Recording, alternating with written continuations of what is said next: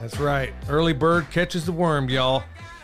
All right, welcome to the third Permaculture Pimpcast with William and Billy.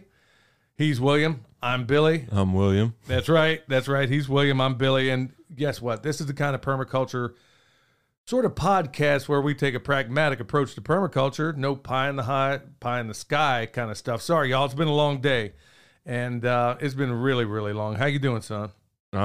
I'm worn out. Yeah. I just got beat up for an hour and a half at jiu-jitsu practice. Yeah, so he decided to go ahead and take up jiu-jitsu again after all these years of not doing it. We used to both go back in the day, back when we lived near the Kansas City area. Now he's a little rough and a little bit cranky, y'all. So my whole body hurts. I have muscles hurting that I forgot about. Yeah, of course we all do. Well, don't forget, y'all, this is the Permaculture Pimpcast, and yes, pimp means exactly what you think it does. Permaculture is my passion. What else would it mean? All right, y'all. This is going to be a good show today. We're going to actually have kind of two main topics. First one is going to be about education in the farm realm, not just permaculture, but all things education. And believe it or not, it's kind of important. It's actually very important. But before we get into that, we got a tip of the day, and it is relevant. A big tip. Everybody, please take note. Do your earthworks first. Yeah. Yeah. So I'm saying that because one of the first projects we ever did, it was a doctor back in Texas, and the guy had more degrees than a thermometer, but didn't have a whole lot of common sense, and there wasn't any explaining to the guy that, hey, let's think this thing out, let's plan it out, let's do everything the way it ought to be done. And then he was like, no, I'm just going to go ahead and plant this orchard. And then he did. And then being Texas, East Texas, so what happens? A drought every single time. So instead of, good night, dragging hoses around that place was a nightmare. So all of a sudden. When they weren't getting ran over by tractors. Oh, my goodness. Yeah. Yeah, that was, he'd put the brush hog on and drag the hose right off of the right off the spigot. Yeah, it was a nuts situation, believe me. But finally, after it was all said and done, he's like, well, I want to put in swales now. I'm like, yeah, there's a way to fix this. And it's a swale, it's kind of a swale after the fact where you make something of a V cut on the downhill side of your tree or whatever it is you want. And basically, so in that swale, you got a mound and you got a ditch. So basically doing it that way, your tree is going to wind up in a ditch. So if you have too much rain, there is a danger of your trees having wet feet, and that's never a good thing. So moral of the day, tip of the day, do your earthworks first. Can I get an amen, son? Amen. That's right. Also, he had bigger issues as well. He had a rootstock orchard instead of a fruit orchard. Oh, my goodness. Okay, while we're on that, I guess we might as well go ahead and cover that. So, tip number 2. Yeah, tip number 2. Well, I didn't expect this one, but check this out. Okay, so this guy, like I said, had more degrees than a thermometer, but not a whole lot of common sense. He would get out there. This is no joke. Okay, so you have the rootstock. And then you have the scion growing on the top side of it. Okay, so it's sprouting because he wouldn't listen, and he insisted on planting these trees using an auger, and which is something you really don't want to do when you're planting these kinds of trees. Now, you can get away with some of your trees that may potentially be weeds or trees that do exceptionally well no matter what. Now, you can get away with that, but when you have your fruit trees, these are trees you can't afford to lose. But so anyway, he went out there with a auger, and so now all of the graft unions were below ground, which means you're going to have a nightmare of a tree, meaning that now it's going to sprout all over the rootstock, and the scion will still grow depending on the conditions, but the rootstock is going to be what's getting all the energy. So anyway, this guy, we go out there and I tell him, hey man, it's growing off the rootstock. Is this what you think you want? I mean, we really ought to prune that. Oh, no. And what was he going to do? He was going to air layer that. Yeah, air layer the rootstock. The rootstock. And I'm like, dude, it's rootstock. This ain't what you want. But this guy knew everything. I mean, it was a crazy, crazy case. I mean, it's not a situation I ever want to get into. So anyway, do those things on the front end. And this is part of the reason I want to talk about vacation, but we get into that. We'll get into that here. Education. Yeah. What did I say? Vacation. Oh, is that what I'm implying? I guess it's a subliminal. I guess we kind of had a de facto vacation yesterday, so we did something we never do. We actually, all of us left the farm and we went whitewater rafting down the French Broad River. So it's been hot as the blazes in the lower country, but sure enough, I mean, it was as cold as all get out yesterday on that river. I couldn't believe it. Yeah, and then even today, it really wasn't that hot. It was there was very low humidity. I was in a sweatshirt at one point. Not me. That's not how I roll. But all right, so we covered some of that. So some of the happenings around here, y'all, had a little bit of rest. Not much. I mean, I'm really feeling wore out. I think everybody is, notwithstanding William doing the jujitsu and stuff like that. Yeah. So we got compost down there we're using to amend. You've probably seen that video on YouTube. I imagine most of the people listening right now are also YouTube subscribers. So we're working on getting some of that compost, that 18-day compost that we made a little while back, and we're going to start amending some of those beds that we had some of that bagged soil in. So that's something we're getting done. Another little project we got in the queue is we got to get these sides on the greenhouse rolled up. We got to get that set up. That's another little project. We got to get those chickens integrated. We got those Bielefelders, and we're going to use them to replace some of the laying flock that we have. So we'll get rid of some of those older birds, and there's a rooster in there that's got to gizzo. Yeah, what's his name? Persimmon Phil? Yeah, Filthy Jim or Persimmon Phil? No, I get confused. Filthy Jim got wiped out before because, I mean, he was just we had to go Old Testament on him, and I'm about to go Old Testament on Persimmon Phil. But now we got 3 other roosters, and I'm working on some names for them. I'm thinking one's going to be Comfrey Bogart. I don't know what I'm going to name the rest of them, but I'm even thinking about maybe seeing if Justin can use one, because I'm telling you what, I love the temperament of those birds, man. They're friendly. There's a couple of things that we don't yet know about them concerning their, whether or not they're going to be able to forage the way I'd like them to, especially in the chicken tractor on steroid system. So that's something we're going to have to find out. But thus far, man, I really like those birds. And then finally, the other little project we got going. Well, I threw the Bielefelders some comfrey leaves earlier today when I was harvesting comfrey.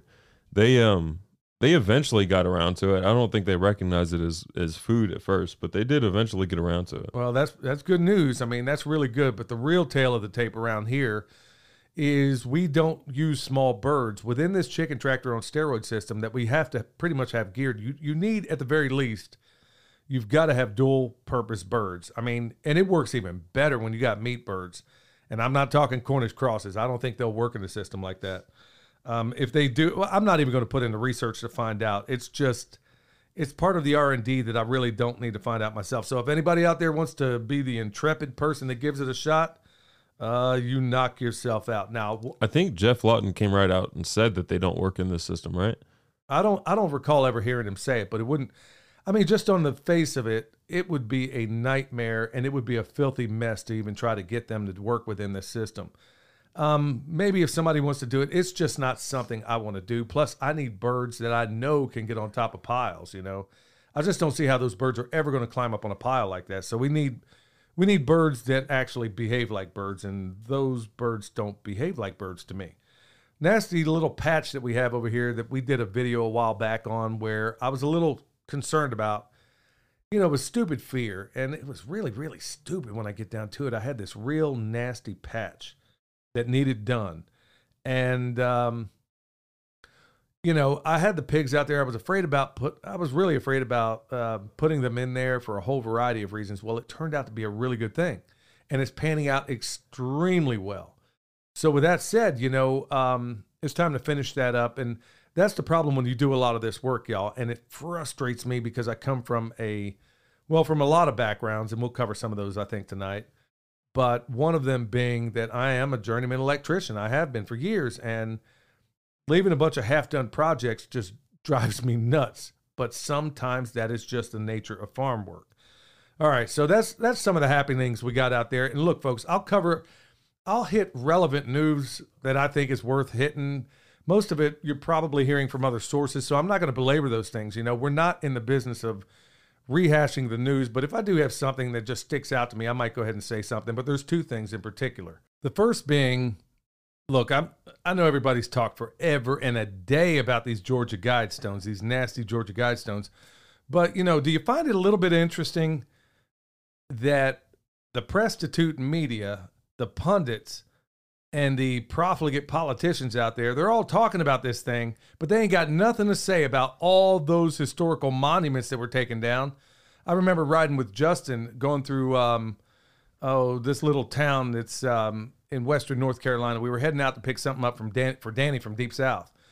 And on the way, there's this plaque that was always there. It was a tribute to Robert E. Lee.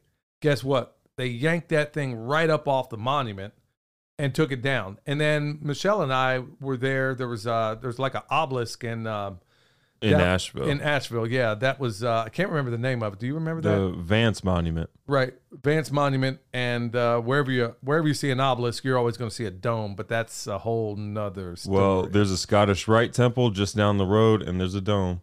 Well, there's a dome. Whenever you see an obelisk, take a look around. If you have Google Maps, always look around. If you see an obelisk, take a look and see if you see a dome anywhere near it, okay? There's history behind that, some esoteric history.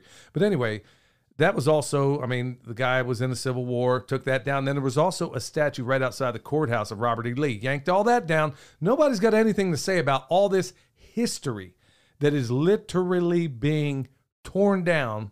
But you're going to talk about the Georgia Guidestones. I mean, this satanic monument down there that's basically telling you exactly what the powers that shouldn't be intend. So, that's the other thing. Okay, I'll reach into the other thing that's more farm-related, and that has to do with what's going on right now in a number of countries, particularly, let's talk about Sri Lanka. I mean, they don't even have fuel over there, y'all. They're pulling things around with horse carts. They're tearing up everything they can get their hands on. And can you blame them? Now, think about this. And Mike Adams, the health ranger, pointed this out. And I want to kind of spotlight this a little bit. So they basically told them, hey, no more nitrogen-based fertilizers or anything to do with nitrogen. Now that's a bad thing. Remember a while back when they told you that CO2 was really bad? Remember that? CO2. Remember learning in like grade school that CO2 was really good for plants, but now all of a sudden it's a bad thing? The sun, which we need, basically that grass that's out in the pasture that you got your cows running on. Well, that grass is called a solar collector. The way Jim Garrish talks about it, the way Stockman Grass Farmer, Alan Nation used to talk about it, Joel Salatin, and a number of others, they kind of need the sun. So maybe they've been blocking that out a little bit, or maybe they intend to. I'll leave that up for you. But this thing about nitrogen, I got to say, y'all, it's getting to the point of getting infuriating because when you stop to think about it, CO2 is now bad. Your plants need that. Okay. And now nitrogen. Why do you think I got a shirt that says nitrogen fixer on it, for crying out loud. So now nitrogen is a bad thing, son. Yeah. I mean, there's a difference between using nitrogen-based fertilizer, which is what it should be, and then using like the highly alkaline, like nitrogen salts and stuff like that.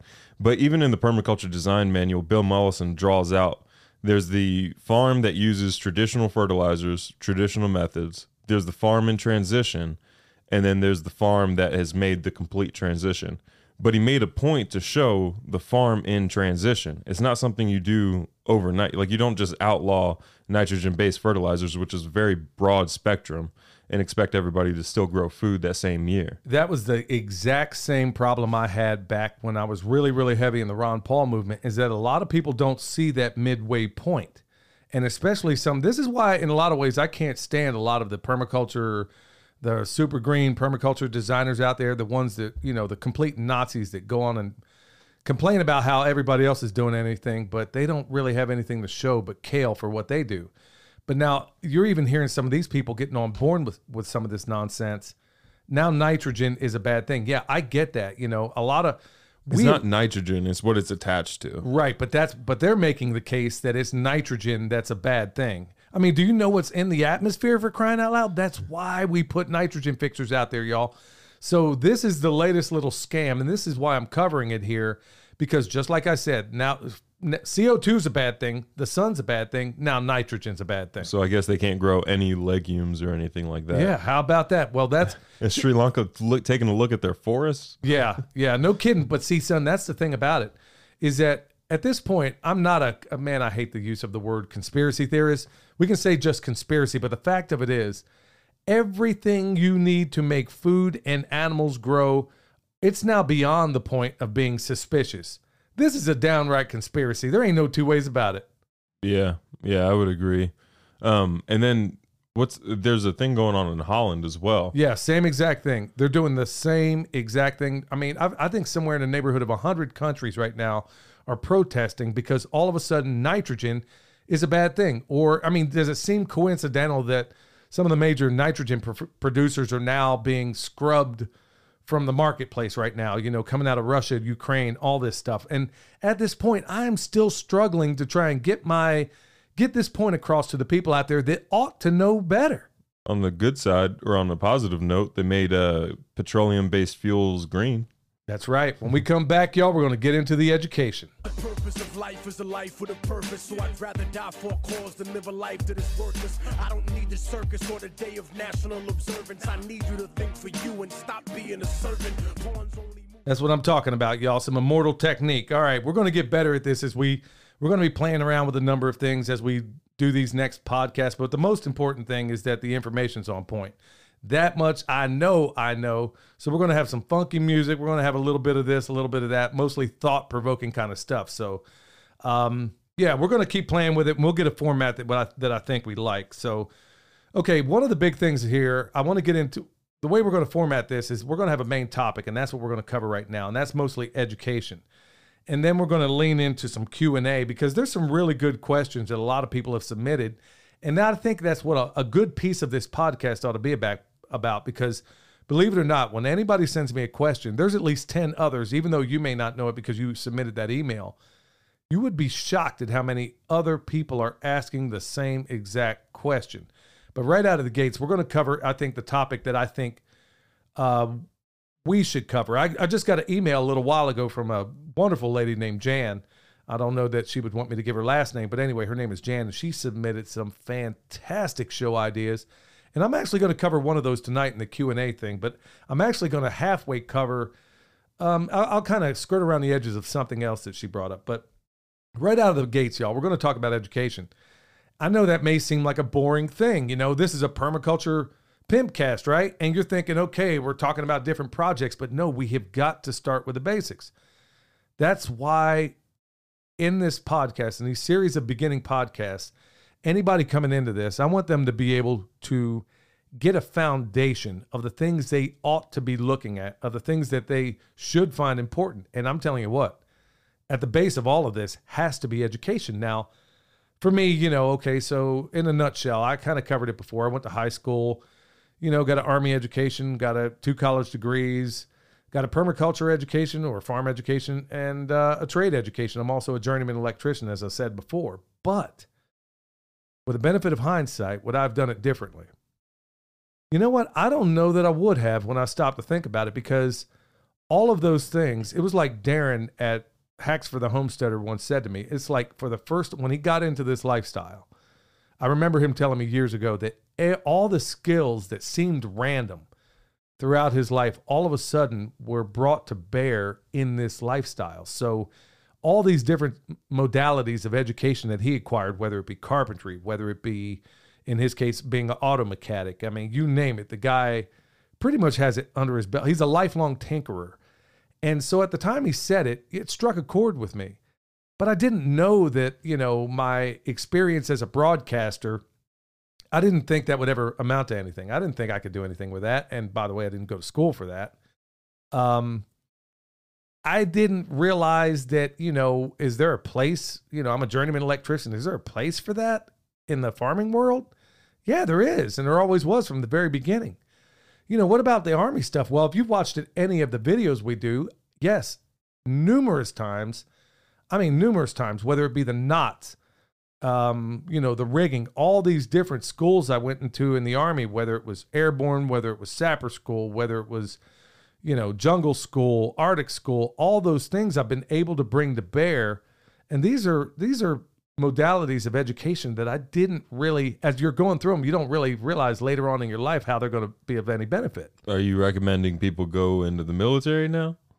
Absolutely not. No, and I wouldn't, honestly. With the benefit of hindsight, there was so much I got out of it. And back then, I was too dumb to know that I was really just Well, like Henry Kissinger once said, military men are big, stupid animals that should be used as tools for foreign policy. Yeah, he said that, y'all. And it was recorded by Bob Woodward. And, you know, you're going to probably realize over the life of this podcast, why does this guy just remember stuff like that? Well, that's just how my brain is.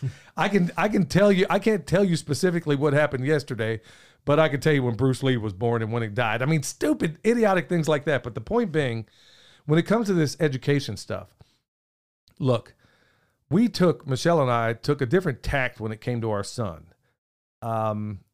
You know, That's me. Yeah, that's him. That's my son, William.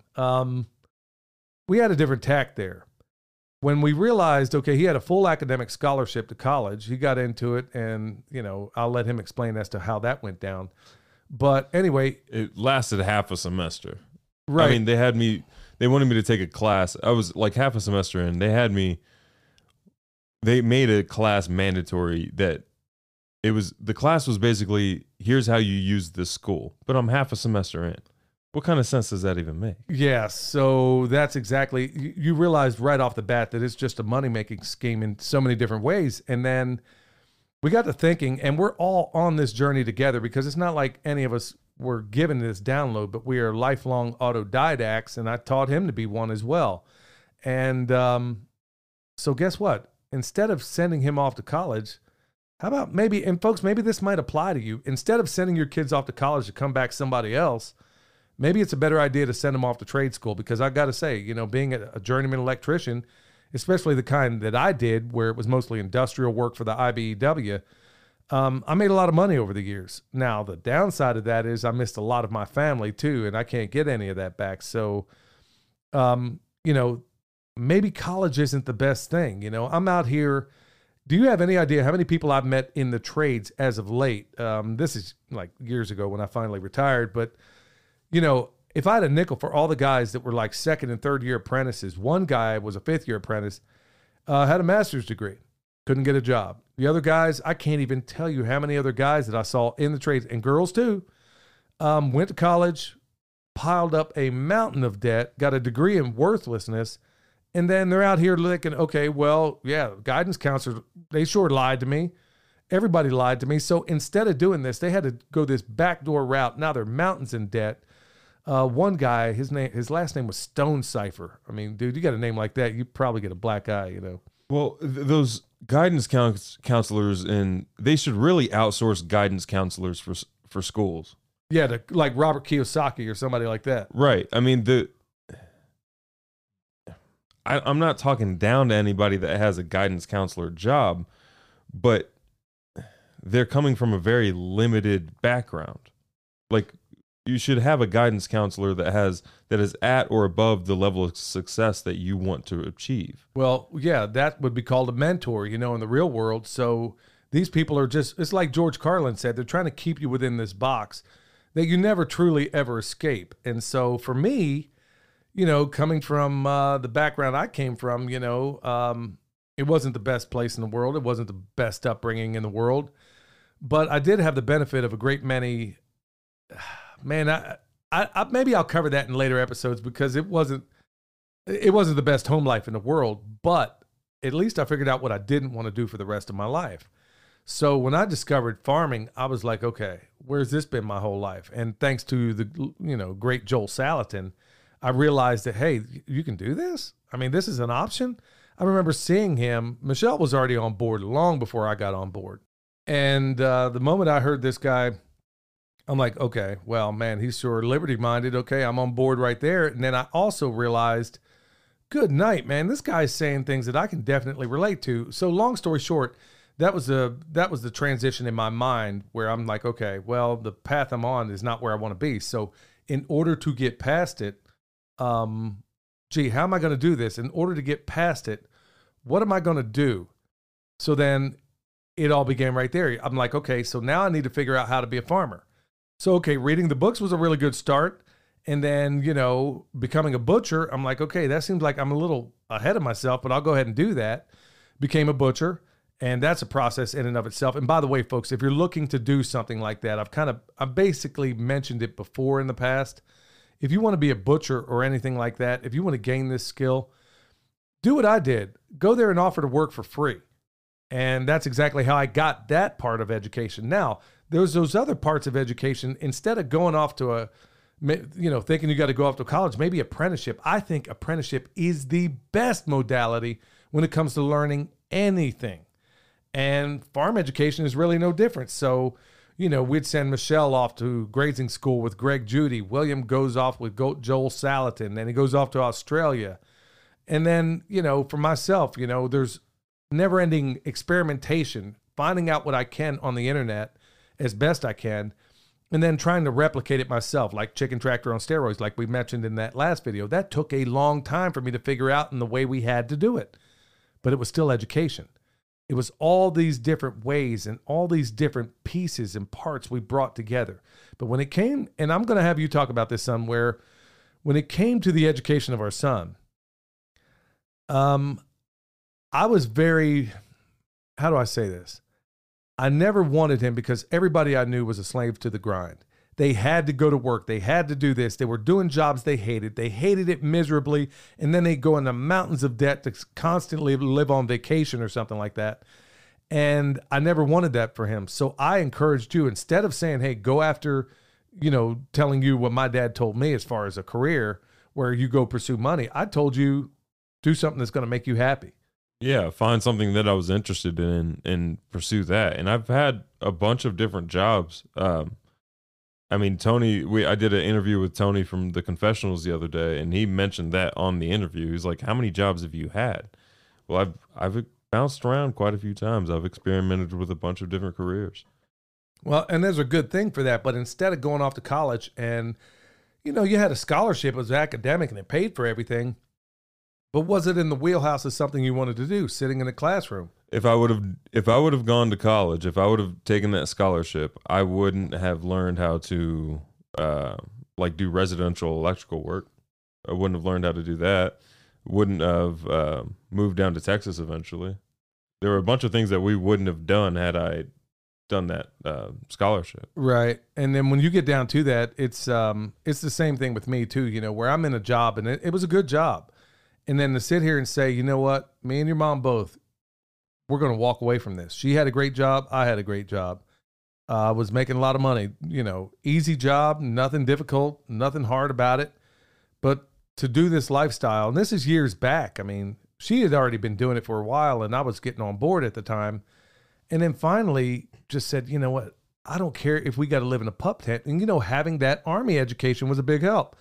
Because, I was the kind of soldier in the Army where look, we didn't sleep in tents, y'all. You slept under a poncho liner. You got rained on. It was all that kind of thing. So living in a Spartan sort of lifestyle was no big thing for me. And it wasn't for Michelle either. So it was like, okay, well, if we got to go live in a yurt or a pup tent, I don't care. We're going to wipe out all this debt. And we didn't really have that much to begin with anyway, but we're going to go ahead and wipe out whatever debt we have. And we are going to find a way to live this dream. And and it all started with education. That's exactly the point. So you go out there, YouTube, folks, I'm not dogging it because YouTube is a wonderful thing. It's like what George Washington said about government. It's either a dangerous servant or a fearful master. You can take these things from YouTube and they're wonderful. It's a wonderful university. It really is. I think it's better than any college I ever went to because you can sit there and see somebody do it right or you can see them do it wrong. And then you go out and experiment, use your own common sense. But then it opens up all these wonderful platforms in your mind that you didn't even know you had. You're seeing options you didn't know you had because maybe you saw somebody do it on YouTube. And that is a fantastic thing. Is that not another form of education? I'm a big believer in being an autodidact or basically self-taught. You go out there, educate yourself, use, that was another thing we taught William also was classic grammar, logic, and rhetoric. And it's basically, I could cover that. That's probably another episode altogether. In fact, I'd love to have on an expert to discuss that very thing. But there's ways to teach your brain how to know. It's like a built-in BS detector. And everybody in America was taught it up until about 150 years ago. But that's another story for another time. Point being is the education that you get. Don't think that you got to go out there and get a ag degree from some farm. If you're going to wind up doing permaculture farming an ag degree really doesn't amount to a hill of beans when you get down to it. You're really just going to get the degree to relearn everything the correct way. That's exactly what's going to happen. You're going to find out when you get into that, you're going to be like, you're going to learn all this different stuff. And then when you get out there in the real world, wow, you're going to find out, hold on, Joel Salatin doesn't raise his cows that way? Hold on. You mean Mark Shepard doesn't do his pigs that way? You're going to relearn all of that again. And like I said in the previous episode, it's why women outshoot men in the Army. It's because they haven't learned any bad habits. So you may have to undo those bad habits. Son, what do you have to say about your journey of education? I mean, what's been beneficial and what hasn't? With me, learning, I don't learn best whenever I'm just sitting in a classroom watching the teacher talk about something and drawing up on a whiteboard.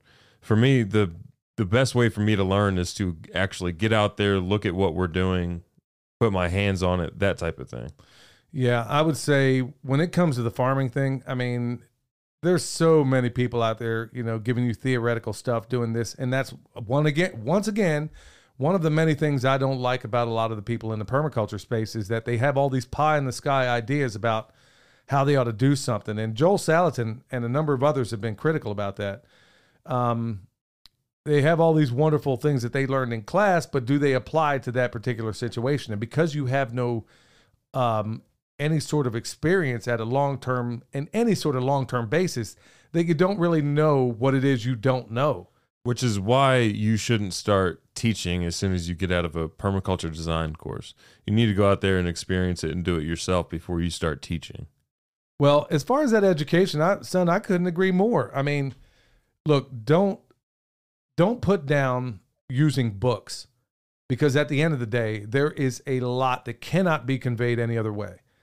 There are people that they've actually written to me and said, look, hey man, you know, thanks for the reading list, but I'm not much of a reader. Well, you're going to have problems. I mean, you really are. When it comes down to it, if you really want to get a full PhD understanding about how somebody's doing anything, it's kind of hard to get it all, unless the only other way besides reading it is to go out there and work with them. If you don't have the benefit of being able to do that, you're going to be in a bind. Now, people kind of scoff about the cost of some of these classes. Now, do you think, I'm going to ask you this, son, I'm going to hit you flat-footed here. Do you think the cost that you incurred to go to Australia to learn under Jeff Lawton was worth it? Oh, absolutely. And even these costs for a lot of these classes, very rarely do I see a class that's priced ridiculously, but a lot of these costs, I mean, you're purchasing someone's experience. You have to put a value on that experience. That's years of experience that you're purchasing, really at a discount. And when you do the math, when you sit here and do the math on what it costs to go, let's say go to a university and, I don't know, 3 credit hours, when you look at what that cost you over the semester, it's I don't know what it is these days, but when you consider, let's say it's like Greg Judy's grazing school. Okay, people look at that and think, oh man, $800, that is a lot of money. Well, is it? It's going to pay dividends if you go there, but they don't think twice. You'll go out and take a loan to get your kid indoctrinated at a school where they're not going to learn anything, but you can take $800 and go to a course like that. That's pretty hard to beat. Or even Joel Salatin's place, he has an open farm policy that's like 24/7, 365. So yeah, that's a good way to learn by itself. Right. Well, boy, he's brave doing that, especially these days. Yeah. But, I mean, hey, for anybody wondering, no, that doesn't apply here at Permapastures Farm. No, it doesn't. No, please don't come rolling up in here uninvited. Thank you very much. We've already had that, and it didn't go out too well.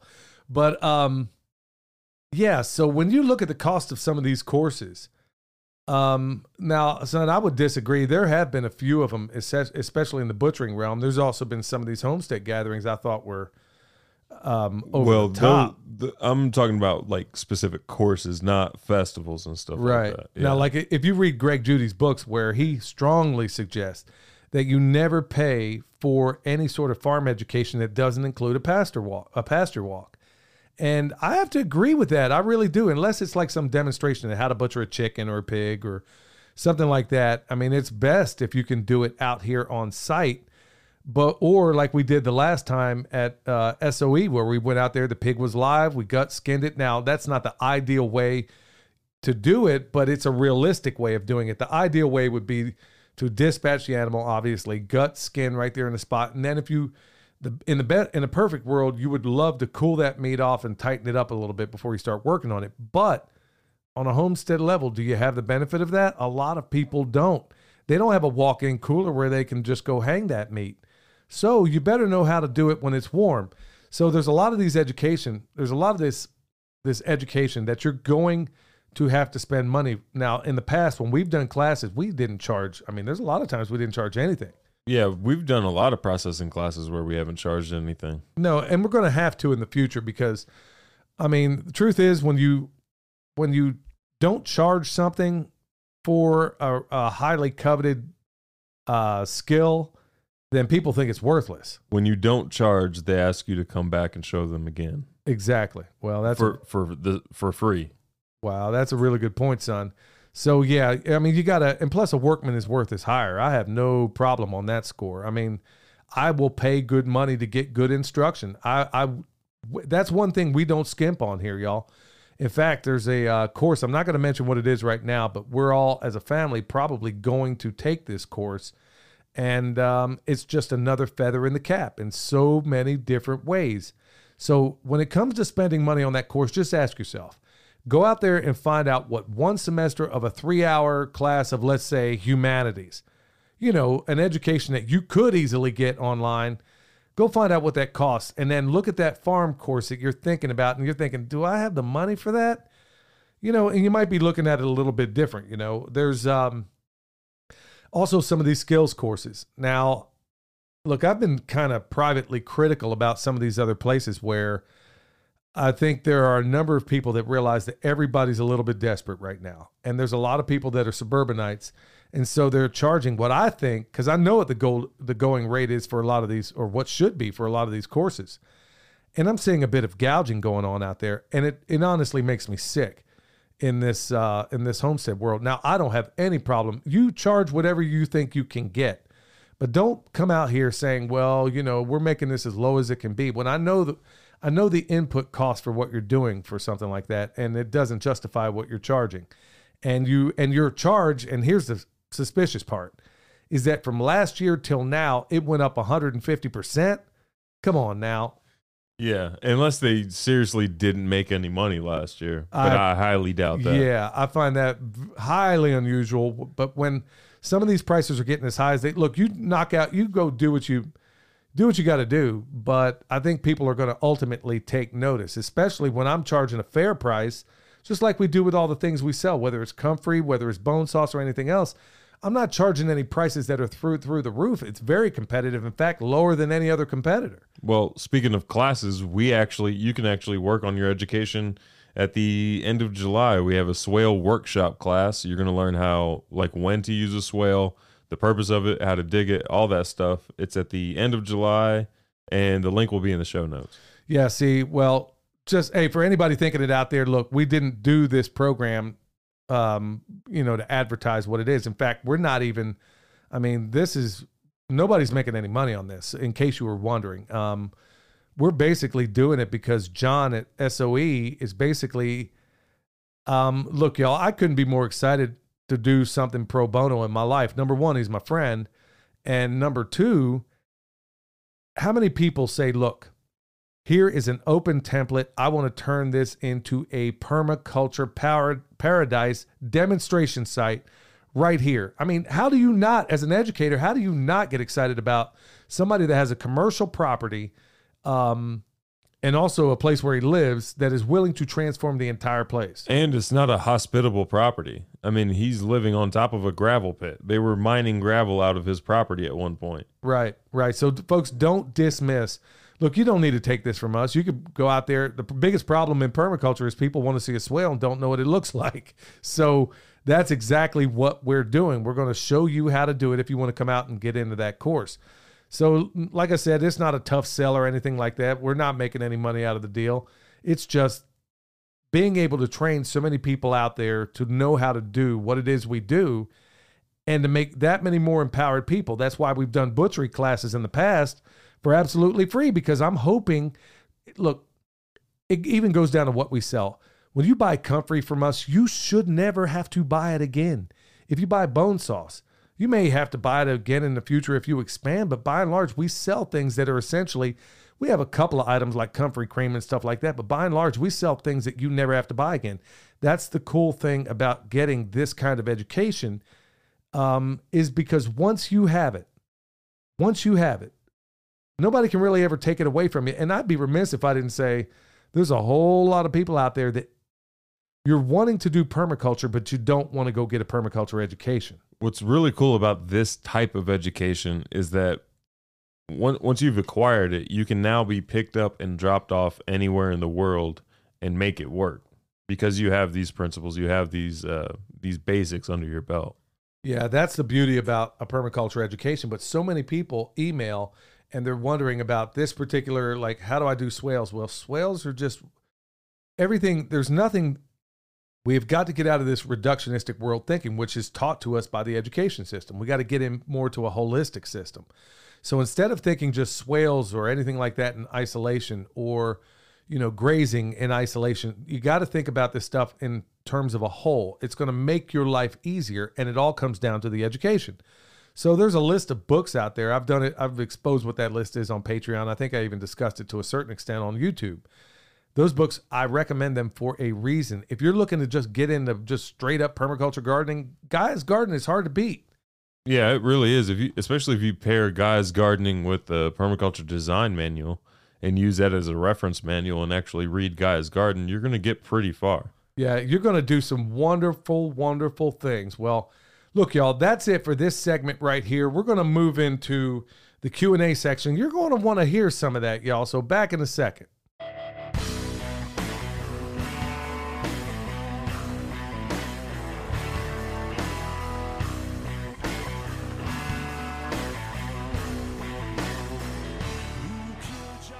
All right, Bonamassa, that's what I'm talking about. So we got a lot of questions here, and we're going to run through some of them, and we're going to spend a little more time on others. So the first one out of the gates is, what do you think about Bitcoin? Would you buy Bitcoin? All right, I'm going to start off with that one right off the bat, y'all. There's a lot of friends of mine that are all about Bitcoin. And that's fine and dandy. I even own a little bit. I owe some of the other coins as well. Not much to speak of. But here's where I stand on that sort of thing. I don't invest in anything I don't really understand, or I certainly don't bet the whole cards on anything. I don't bet everything on anything, really, when you get down to brass tacks, and I don't fully understand it. I think you should buy Bytecoin. That coin you can bite down on like that dude from Rudolph.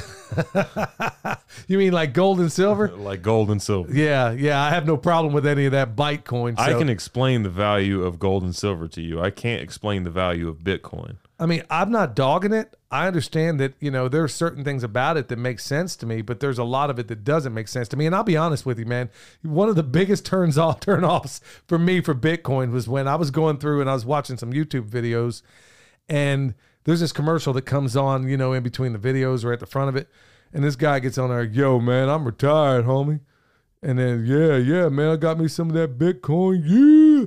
And he's going, I'm like, hold on, say what? Hold on, man. This is your best must have been a Bitcoin competitor. Yeah, this is your best salesman? I mean, this is what you got. This guy's got gold teeth. And I'm like, oh, no, man. So right then and there, I mean, whether fairly or otherwise, I had no interest in even thinking about Bitcoin when I'm like, this is the best guy you got out there. And then when I start hearing, like every hipster out there right now is going on about how they're a stoic. Everybody's a stoic these days, son. Yeah, Marcus Aurelius would be rolling in his grave if he knew these yeah, these hipsters were following his meditations. Yeah, but that's not, and the fact is they're missing it mostly. But the point I'm getting at is that these same hipsters, just like they're all stoics, they're all Bitcoin billionaires, And like I said, there's smart people out there messing with this stuff. I just don't understand it. I'm going to stick to the things I do understand. And then also going back to my biblical education, there's another modality of education. In fact, this very day when I was out there going through this pig food and sorting it out, I was sitting there listening to the story of Joseph on the audio Bible with my earbuds. And I'm thinking, okay, well, Joseph put back food.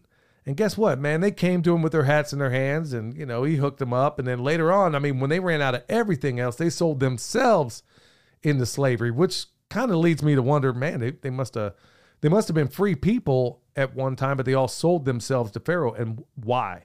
Because of food. Also, you know, I believe there's another story in there where a guy sold a birthright for a bowl of soup. So, I mean, the things that are of value in this world, you know, they may be clacks and dish. They may be valuable to somebody out there. I don't understand. And I'm sure I got friends out there that would be happy to explain it to me. Also, permaculture tries to focus on systems that don't rely on outside resources.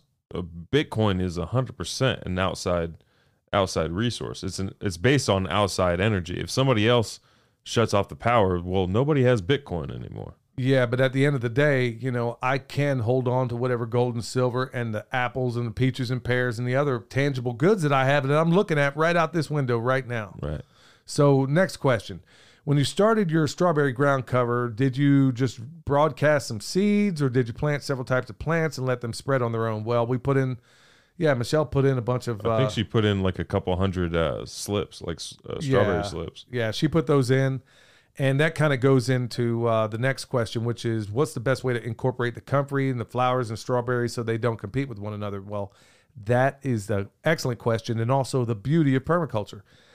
The cool thing about it is that the comfrey, it's like the strawberries grow around the comfrey, and the comfrey comes up through it, just like everything else, like the rosemary pops up through there. Right. Try to incorporate different levels of the forest. Like blueberries aren't in competition with strawberries because they're at different levels. Exactly. And that's what I wrote back a response to them, but this is something I thought deserved also something that, that other people wanted to know about. But yeah, they're operating. Remember, there are 7 layers of a forest, and these guys operate at a different level. Even though our blueberries are surrounded in a sea of strawberries, they're competing at different layers. And in fact, I mean, you talk to most people, they shouldn't even coexist in the same area, but they're thriving because of the environment. So we're finding out also that these acid-loving blueberries, just like Paul Gauci had taught, actually do thrive if given the right environment in places where they shouldn't. Yeah, they do. And also the strawberries, I mean, they definitely benefit the blueberries. It's not like a competition with each other at all, really. That's right. And that's with everything else out there. So the nitrogen-fixing shrubs that we have out there, some of that sea buckthorn and some of the others, they all compete at different layers. If you just even if you just threw it all out there, trust me, they're going to sort it out themselves. Now, next question. Let's see here. What other things do you believe would be good to add to this area? Well, we just kind of covered that again. And if you want a good resource, a lot of permaculture designers poo-poo Gaia's Garden. I never understood why. I mean, I understand there's a lot left out there, but there's also a lot that's really good in there, like, you know, really good diagrams for your guilds. Yeah, there's a really good plant list in the back that gives you a list of plants, their growing zones, their functions, all types of stuff. Right. It's a really great chart. And I keep going back to that for the people that are just starting out of the gates. But yeah, you want to have like the fingers of your hand. You know, your hand works pretty well when you got all your fingers there, right? Well, it's the same thing with a food forest or orchard or any other setting. Even like Jeff Lawton is taught with, even in a garden setting, your main crop or your kitchen garden, whatever the case may be, a lot of these, nothing grows in isolation, and it shouldn't, because you don't see it in nature growing in isolation. So with that said, let's get on to our next question. And this one I'm going to spend a little more time on, and it comes from Jan, and she had a series of wonderful questions that I have every intention. It's funny because I had some of these show ideas already written down, and I'm thinking, man, does she have a bug in this house? Because there's some of this stuff that I already have them in my notes that we were going to discuss, but she added some others in there too. But one of the ones right out of the bat, and one of the ones I wanted to cover in greater detail, and I've kind of covered it in the past, was she had described how her son is basically going to be buying land, and he's like, hey, where are the opportunities? Can I buy land? Is it affordable? And I've done a video in the past about how we don't buy anything, and I don't pay full price for anything. And when I was trying to buy land, well, when it comes to land, when it comes to education, yeah, I'll spend whatever. And in fact, hey, that's not entirely true, because I'm wheeling and dealing right now concerning this very costly education. And so yeah, everything is negotiable. So when it comes to land, here's the approach that we've done before, and it's worked successfully in the past several times, is basically you can start off. There's a number of ways of going about this. We've done tax liens before, and they work. It's a little risky in some areas in terms of what you might wind up getting. Went in there. There were no books on the subject when I first started doing it years ago. And I went to the county assessor's office. I remember we were living in Oklahoma. So I went to Oklahoma County, went in the county assessor's office, looked in their books, and they weren't very helpful at first. I mean, government employees, what do you expect? So when I came back with a dozen donuts, they were singing a different tune that time. So now these ladies were walking me through this. So every time I'd come through, that was a little tactic. I can't remember where I learned it from. Every time I go in there, probably the zookeepers. Oh no, man. These were nice people, son. No, they weren't those kinds of government employees. I mean, and I was once a government employee, so take it back. So okay, I take it back. Anyway, yeah, you go in there and you find out, you learn their names, you be pleasant, all those, things. So anyway, they taught me the system. And from there, we got some tax liens. If nothing else, we made 25% on our money, but that's one thing. So tax liens or tax deed, it depends on what state you're in, whether it's a tax lien or a tax deed state. So you want to know the difference. You want to find out what those are and figure that out. Bigger way to do it, the easier way to do it. Check this out. Go to Craigslist, find some old boy. I don't know how much acreage you're looking for, but find some old old boy out there that has, let's say, 5 acres he's trying to get rid of. Go out there and take a look at it if you can, without them. And then if you go out there and you see that land butting up against a higher portion of acreage, let's say it's up against, 100 acres, then it's probably some guy. And this is every time what's happened. It's always been some guy who got himself into a car payment, into a truck payment. Oh, you mean like it was sectioned off of a previously like the bigger property? Right. Okay. So this guy got himself in a bind. And then when you go meet him out there, you mark my words, they're going to pull up in a truck that's probably $80,000. And they probably inherited this land from granddad or daddy or whatever the case may be. And they don't have a whole lot of respect for it. So now they need somebody to make that truck payment. And they're thinking, okay, I'll sell off this 5 acres for, let's say, $30,000. Well, remember, they have a payment. They don't have to pay it off. They'd love to, but that's not what you're going to do. So what you do, go in there and say, look, Jack, here's how it's going to go down. I'm going to give you $500 down, and I'm going to give you $500 a month, and I'm not going to pay any interest, and that's how we want to go down. Now, what's the benefit of you doing it that way? Well, first of all, most banks are not going to loan you money, certainly not anywhere close to the full value of bare land. They're just not going to do it. If you're lucky, they may give you 50%. So that means you got to come up with the other 50. So that person who's selling that land is no doubt had a number of people that can't mess with it because most people don't have the money outright, which is mostly what you're going to have to need. So they're already a desperate seller, right? So you roll in there and all you need to do is meet their payment or at least knock a chunk of it off. That's exactly how I've done it. I mean, you can go to Craigslist and when you see that, there's also other websites out there like, and it's not the best land in the world, but look, we're permaculture designers, so we specialize in that sort of thing. So we go out there. There's billyland.com, I think was one. It was actually called billyland.com. Now, you're going to find some weird parcels, but you're going to get them for next to nothing. And now you want to look into them and make sure they weren't a Superfund site and find out, whether or not these things where they were obviously dumping toxic waste out there. You want to know about that. But if there were some usually farming options or what was going on out there, they can't grow sod anymore, whatever the case may be. Well, those things can be recovered. But also there's the issue with the water. So a bunch of atrazine in there, is that something you want to deal with? So there's things you want to look at. But the number one easiest way of finding land, believe it or not, is not going to be through a realtor. It's looking at it off the books. That's really the best way to go about it, is looking at it off the books through something like Craigslist or for sale by owner.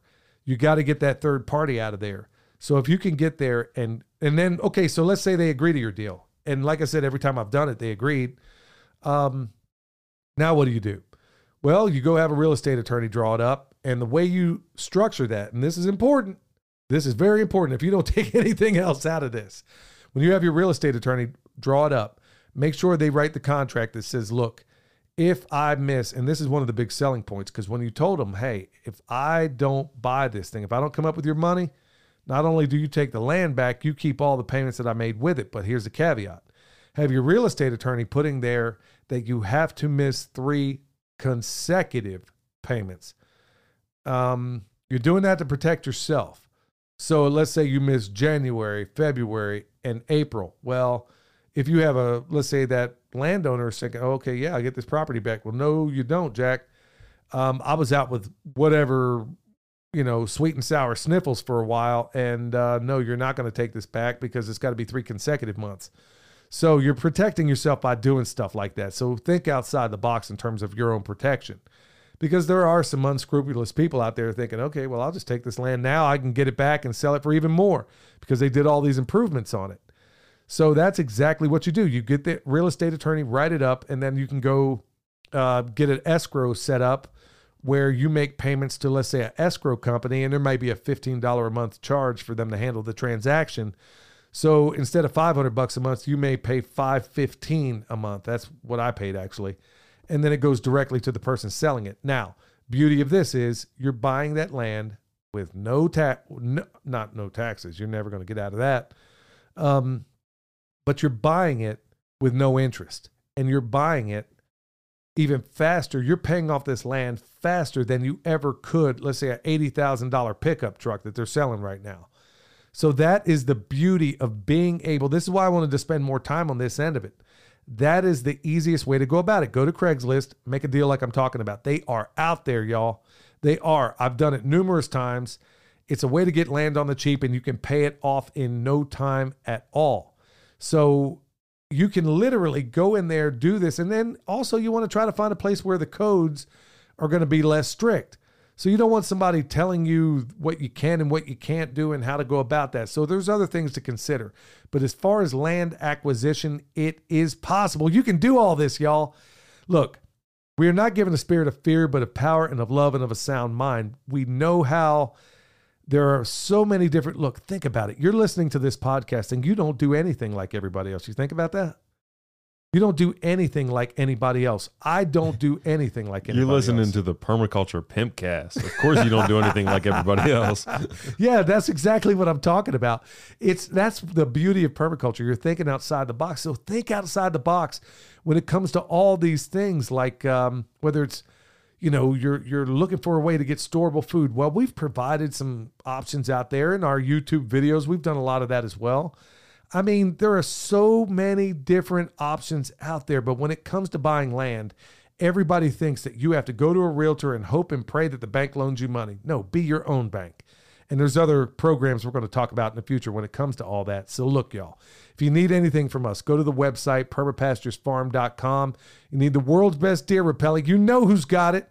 You need bone sauce. Obviously, that's the world's best deer repellent. You need Comfrey. You need Comfrey salve. We got all that good stuff kicking there right now. Look, y'all, this is our 3rd podcast in, and talking about that education. Think about this.